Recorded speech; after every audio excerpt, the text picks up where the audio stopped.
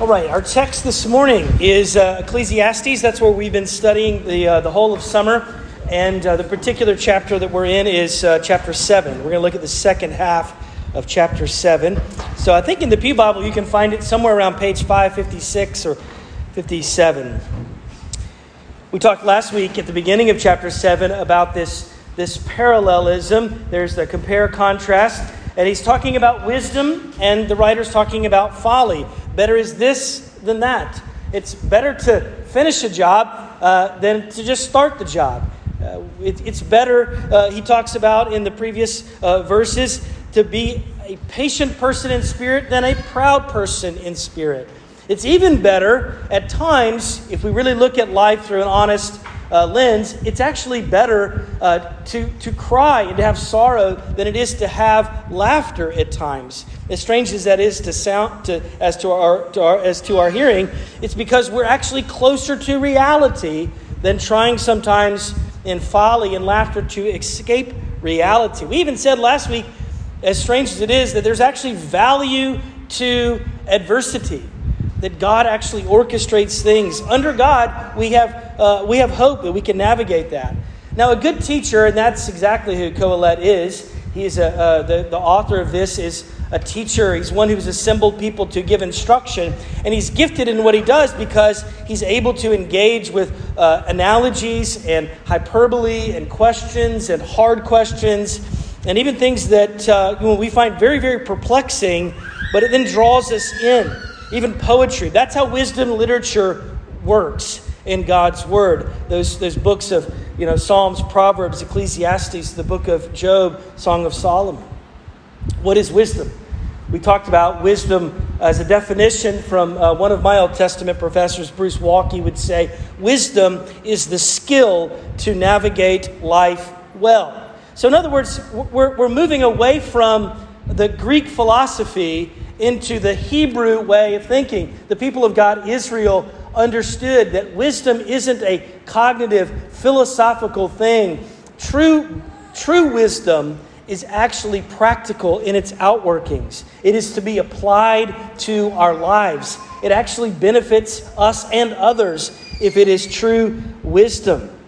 In previous weeks, I've used that skill to navigate life well definition. I actually came across another one from Chuck Swindoll, who I think captures it also very well. He's a well-respected Bible teacher. He says that wisdom is the God-given ability to see life with rare objectivity and to handle life with rare stability. Okay, so it originates with God, but the outworkings of that are a rare objectivity with life and the ability to handle it with stability.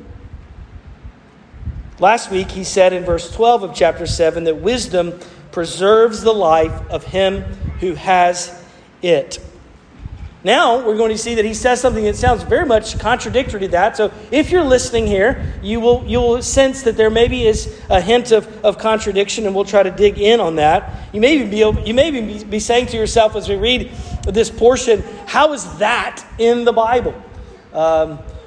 That's okay. Stand with me and let's show deference one more time to God's Word, beginning in verse 15. Hear this. This is the Word of God. In my vain life I have seen everything. There is a righteous man who perishes in his righteousness, and there is a wicked man who prolongs his life in his evil doing. Be not overly righteous, and do not make yourself too wise. Why should you destroy yourself?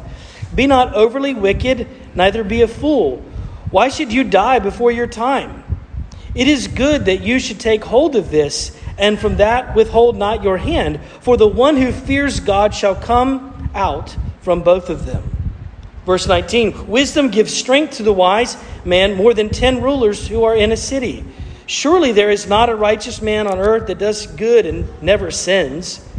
Do not take to heart all the things that people say, lest you hear your servant cursing you. Your heart knows that many times you yourself have cursed others. All this I have tested by wisdom. I have said, I will be wise, but it was far from me. That which has been is far off and deep, very deep. Who can find it out? Verse 25, I turn my heart to know and to search out and to seek wisdom in the scheme of things and to know the wickedness of folly and the foolishness that is madness. And I find something more bitter than death, the woman whose heart is snares and nets and whose hands are fetters. He who pleases God escapes her, but the sinner is taken by her. Behold, this is what I found, says the preacher, while adding one thing to another to find the scheme of things, which my soul has sought repeatedly, but I have not found.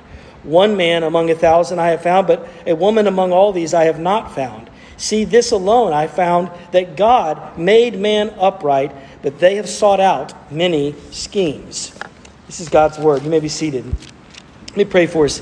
Father, we ask right now, as we again come to this puzzling book and another puzzling passage, we definitely need your Spirit to guide and inform us. And I pray that as a result of our time here briefly in your word, we might be humbled and Christ might be exalted, because we pray in his precious name.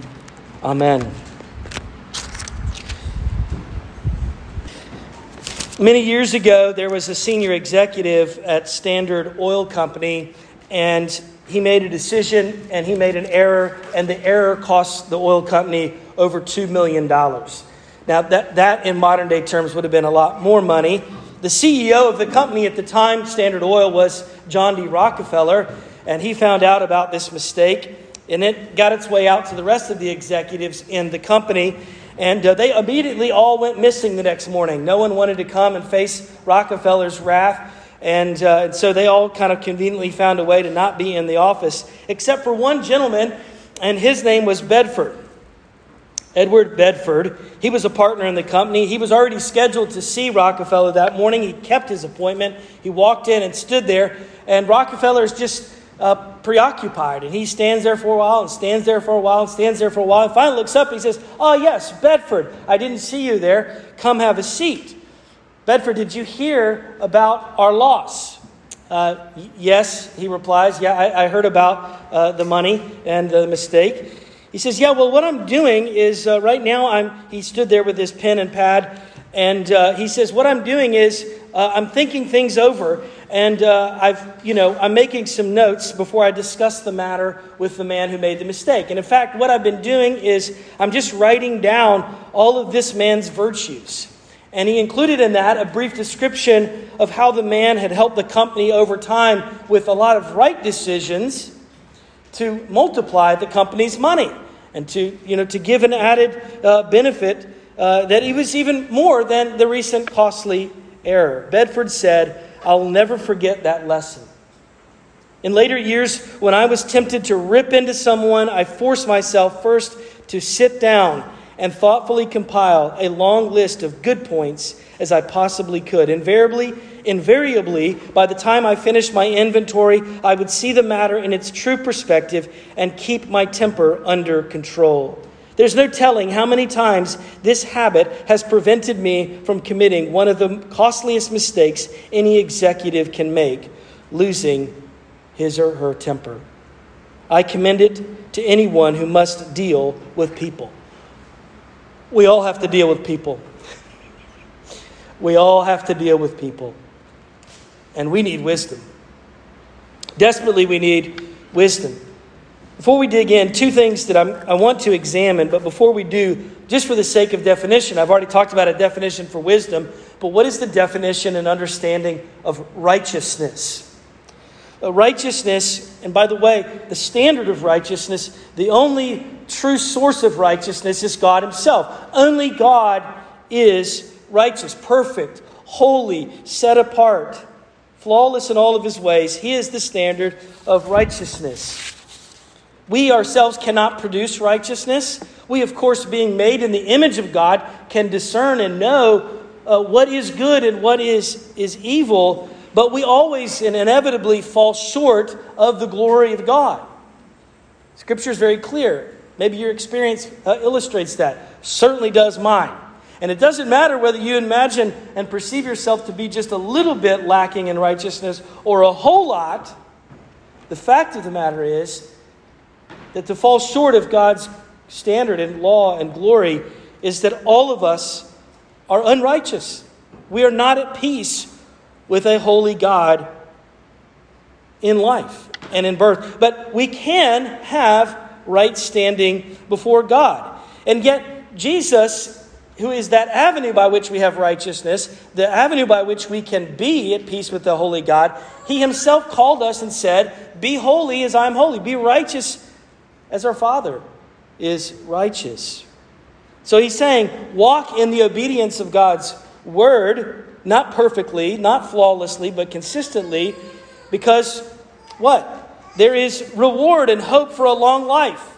Oh, but it doesn't always work out that way, does it? Right? Because then we imagine that, we envision that, we long for that, we dream of it, and then boom, what happens? Let's go back to our text, chapter 7, verse 15. In my vain life, I've seen everything. There's a righteous man who perishes in righteousness, and the wicked man who prolongs his life in what? Evil doing. Don't pay attention to the order of service, the outline I have there. The outline is actually going to be just these two observations that I see. There's stability here and there's humility. One is a product and the other is a posture. You see, stability is the product of wisdom and humility is the posture of wisdom. Those are the two headings that I want to cover. Stability, the product of wisdom. We all know the old adage, we commend it to our kids sometimes. We talk about the boomerang effect. If you send something out good, you can hope that it'll come back around and you will experience and reap goodness. And then the later in life cynical version of yourself says, no good deed goes unpunished. We always say it with that cynical, no good deed goes unpunished. The nice guy, where does he finish? Last. We know there's a general rule, right? But real wisdom says, I understand and I'm not perplexed to the core by the exceptions of that. That's what Ecclesiastes is, and time and again. Here's the general rule, fine and well, but there are exceptions to that. What are we to do with navigating life? Life, he is saying here, is not fair. At least from our perspective, it's only God who governs our lifespan. Ultimately, we are not in control. And it doesn't matter the wealth of spiritual, goodness and moral perfection that we perceive of ourselves. Our deep spirituality and good morality doesn't make our life longer, inevitably, automatically. Remember Job, right? A righteous man. He's lamenting the fact that his young family, all of this grief and all of this loss. In fact, Job's friends, they come to him and they say, now, Job, we know that the righteous don't suffer. So come on, man, what are you hiding? What's really going on, Job? Wisdom literature puts forward this perplexing reality, and it just lets it linger. Instead of just trying to dispel it and not pay attention to it and ignore and move on, it says, no, there's something to contemplate here. And we need balance and we need stability. And so Kohelet, presumably the teacher here, Solomon, is commending to us to avoid two dangers, two extremes. So let's continue with our text, verse 16 and 17. Be not, as a response to that, well then, be not overly righteous and do not make yourself too wise. Why should you destroy yourself? And be not overly wicked. Neither be a fool. Why should you die before your time? So on the one side, we're tempted to just walk the way of hedonism, which is to say, if goodness doesn't pay, if there is no reward, then what's the point? If being good does not automatically make you live long, well, let's have fun, right? Let's have a party. I mean, let's just be a hellraiser.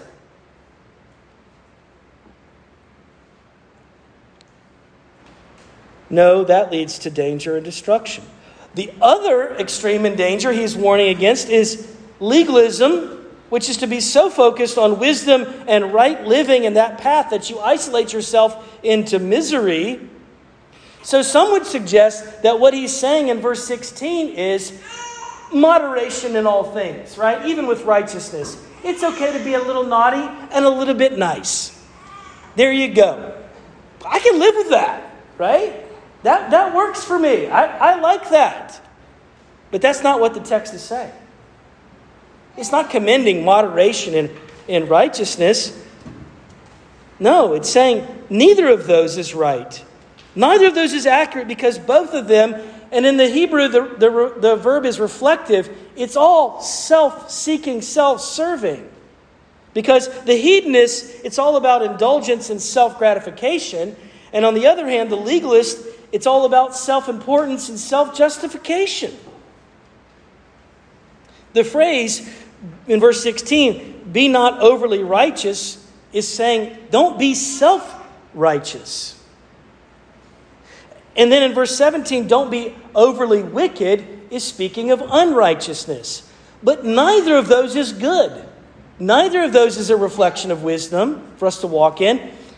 And we know, verse 16, don't be overly wise. Well, part of the reason that we know he's not commending a little bit of unrighteousness, because at the very close of Ecclesiastes, in chapter 12, verse 13, he says this is the end of the matter. That we would obey God. That we would fear God and walk and keep in his commandments. And then verse 16 says, don't be overly wise, which isn't real wisdom. It's a pseudo-wisdom that is all about acquiring knowledge that is just in the end self-serving, right? You know what I'm saying? There's a reason that Paul in 1 Corinthians 8 says that knowledge puffs up, but love builds up. Knowledge puffs up, but love builds up. So don't be overly wise in that regard, just knowledge for the sake of knowledge and self. The answer to this, in the face of the uncertainties and the unfairness of life, is not one of these extreme responses, but verse 18, when he says that we should fear God, which is to stand in awe and reverence of who he is and all of his control and authority and power and presence. It gives us more balance. If we come to that place of surrender, verse 19 says that we would have stability and strength as well. And that is more valuable than even 10 rulers or 10 people with great power. Wisdom does not provide all of the answers, but it does give strength. It gives the answers to what we need to know. And I always joke about this. You've heard me say it before. The 3 governing principles that help me in life to remember. What do I need to remember? I only need to remember 3 things. God is God. I am not. And sin confuses the first 2. God is God. I am not. And sin definitely confuses the first 2. To stand in reverence of, it's to say wisdom is not knowing, it's knowing that I'm not supposed to know, and I'm okay with that. To say, I won't know, I can't know, and I'm okay with that. In fact, it's by design that I don't know. Because if I did, I would be God. And us playing God has not worked out so well. In fact, it's led to our destruction. But here we're encouraged not only to have a wise and balanced outlook, avoiding the extremes, we're also commended a particular posture. So here's my second heading. Humility, which is the posture of wisdom. The reality, and it's a humbling one in verse 20, is there is no one, not a single person, who can say they have no sin and is righteous. No one. Isaiah 53, it's the echo of that. The prophet writes, there is all of we like sheep have gone astray. We have all turned everyone to his own way. But here's the good news, and I want to get to it earlier, right? There is a Messiah, there is an anointed Christ who comes, and Isaiah says, and the Lord has laid on him the iniquity of us all. The failure is the sin of us. That's good news. Our plight, our condition, but then the cure. If you are sent, no, don't put it that way. but when we are self-centered and self-referenced in our motivations, they will inevitably surface, right? You can have good behavior and you can have what looks like a righteous life on the outside, but there are times and seasons when that will be inevitably revealed for what it truly is. If we are selfish. Here's two areas where our responses show where our heart is. One is suffering and the other is criticism, and that's what he's talking about here. It is perplexing. It is troubling when we see that bad things happen to good people. Namely ourselves. When we say, I don't deserve this. I deserve better. You deserve happiness.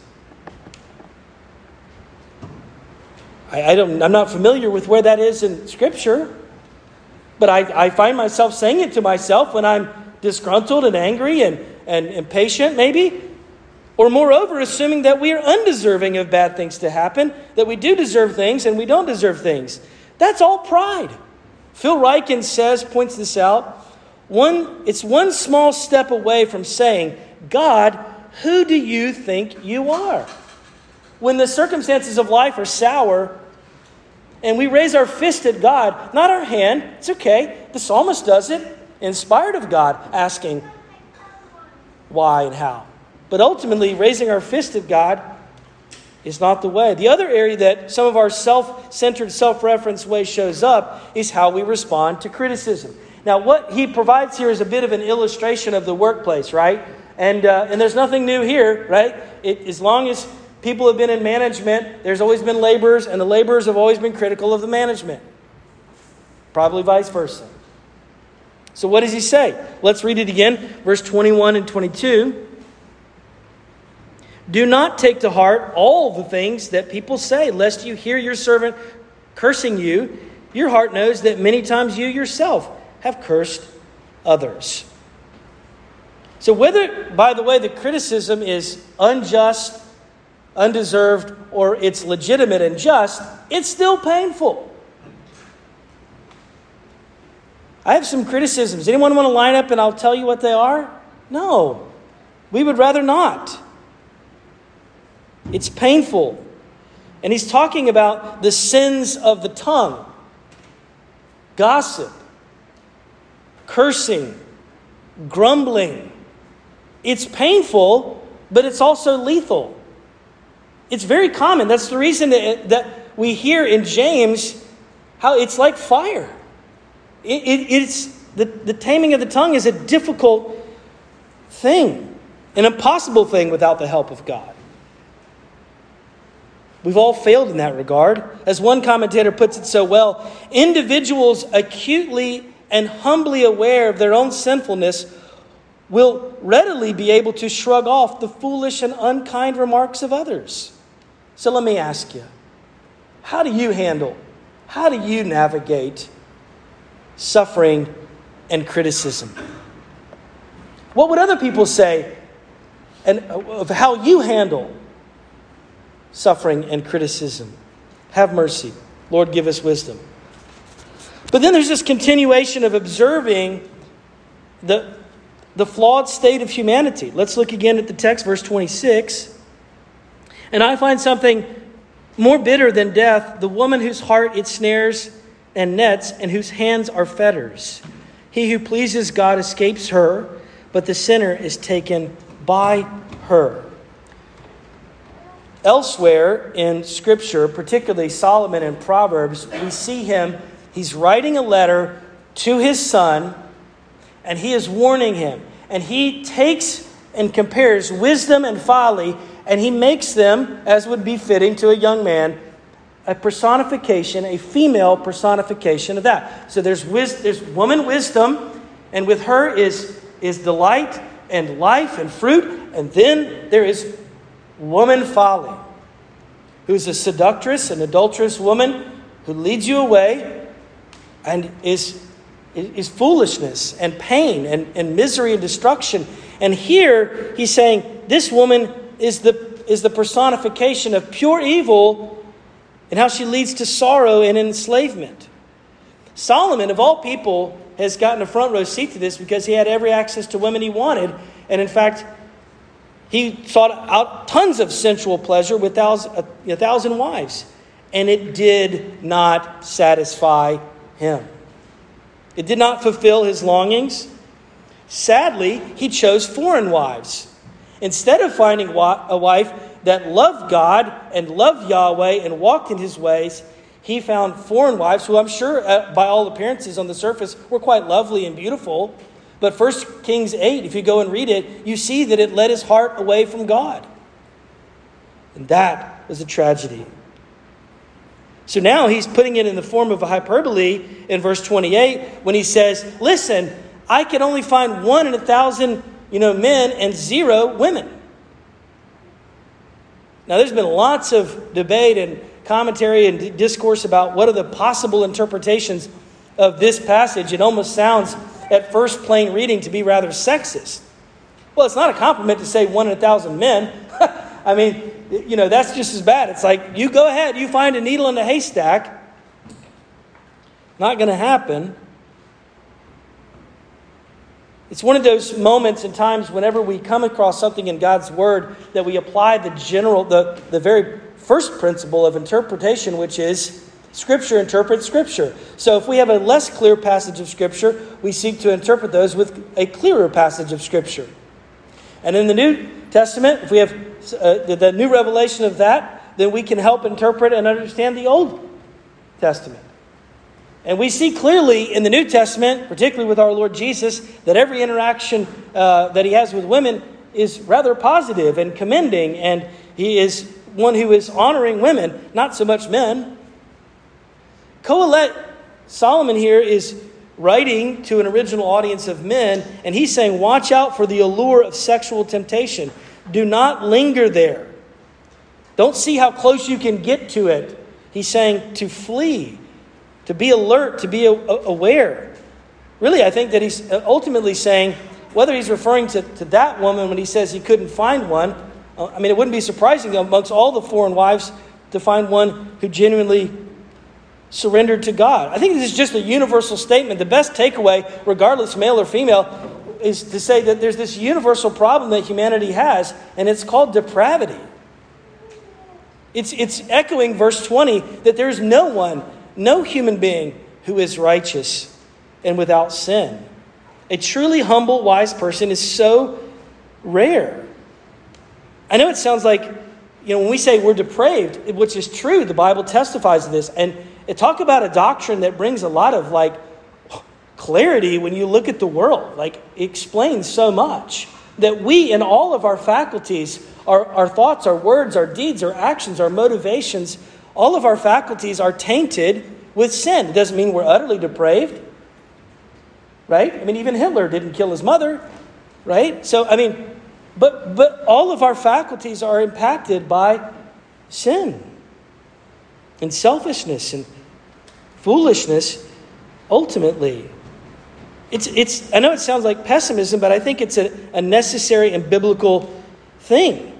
The schemes of the human heart are not fixed by human education nor human determination.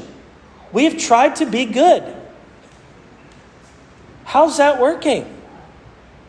Well, he's saying don't despair and just, go into folly. He's saying walk. Continue with your eyes fixed on God. One of the vows that we take, for those of you who are members of our church, one of the vows that we take, in fact, it's the very first acknowledgement that we say. The first thing that we acknowledge is that we acknowledge ourselves to be sinners in the sight of God, justly deserving his displeasure, and without hope, save in his sovereign mercy. So we're without hope. Without God and his mercy and grace, we are without hope. Now, at the beginning, going back to verse 15, Solomon is drawing from his experience in his vein, which means his brief life, that he's seen everything. And so he's drawing from that to come to these conclusions. But here in verse 29 at the close, he's drawing us back to Scripture and his knowledge of God's Word in Genesis at the time of creation. Verse 29. Let me read it again for us. See, this alone I found, that God made man upright, but They have sought out many schemes. In other words, there was an original state of righteousness that we as humanity enjoyed, and our parents in the garden, Adam and Eve, were made at peace with God and righteous. But they chose to disregard God's law. They were deceived by sin and their own devices and schemes. And now that just continues out. And we live under the curse of that. We're born that way. It's hot and I've got a lot of bad news. Okay, I hear you. Okay. Let me wrap this up. The problem, in essence, I'm trying to communicate, is not out there. Verse 29 is saying, it's not God's fault. It is our willful, the heart is the problem. It's not out there. It's not critical people and mean-spirited folks or seductive people or sour circumstances. The problem is in here. The prophet Jeremiah 17, he writes, the heart is deceitful and desperately wicked. Who can understand it? By the way, in remedy and in hope in all of this, I want to remind us that God is not grading on the curve. He's not sitting in his office as a CEO ready to strike you and I down with our error and our mistakes and our sin. But neither is he sitting in his office like John D. Rockefeller writing out, which is a smart exercise with relationships to people that we're upset with maybe. But God's not up there writing out, oh, here's all the good things they've done. And here's all the bad things. I just hope the good things can outweigh the bad things. We'll keep Troy on. He's been a good boy till it's time to put the kids to bed, and then let's just keep moving here. Let me put this before you as we close. Romans 3 says that Paul, inspired of God, says, for all have sinned and fallen short of the glory of God. And then there's good news attached to it in verse 24. And yet we are justified by Christ's grace as a gift through the redemption that is in Christ Jesus. Thank you, God, that there is a second Adam. There was another who came into our plight and our struggle and our broken, cursed world, a truly righteous man, the only true, perfect, righteous one to live. That is Jesus. Whether for the first time or the 1,000th time, come to him today. Repent, turn from your sin, trust him, believe upon him, that the blood of Christ on the cross might cleanse us from all unrighteousness. It's unbelievable that I and you in Christ can be righteous. We're grappling here, right? In Ecclesiastes, we're grappling with the iniquities of life, the depravity of humanity, the inevitability of death, and the fact that our hope is not inward or outward, but upward. Whether we die young or whether we die old, if we are united to him, if we die in Christ, we die well. Pray with me. Father, help us to take these things to heart,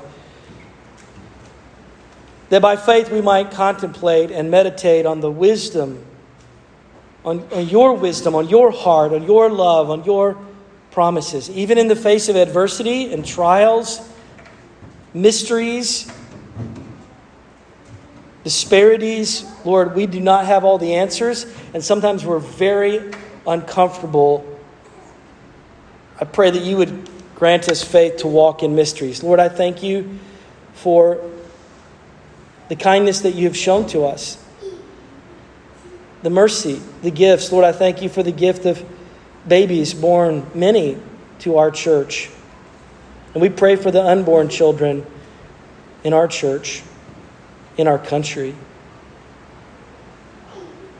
Lord, we pray that you would encourage and guide those who seek to shepherd their children and even foster and care for others. Lord, we know that you're a God of comfort, and we pray that you would meet the Rivers this week as they grieve, and in the weeks ahead, the loss of Mark's father.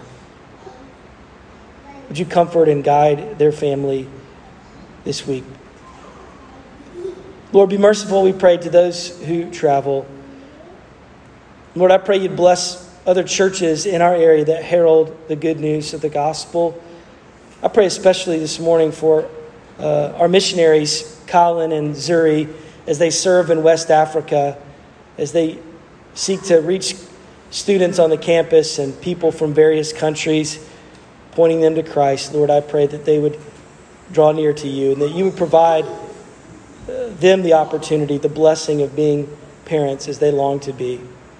Thank you for their faithfulness.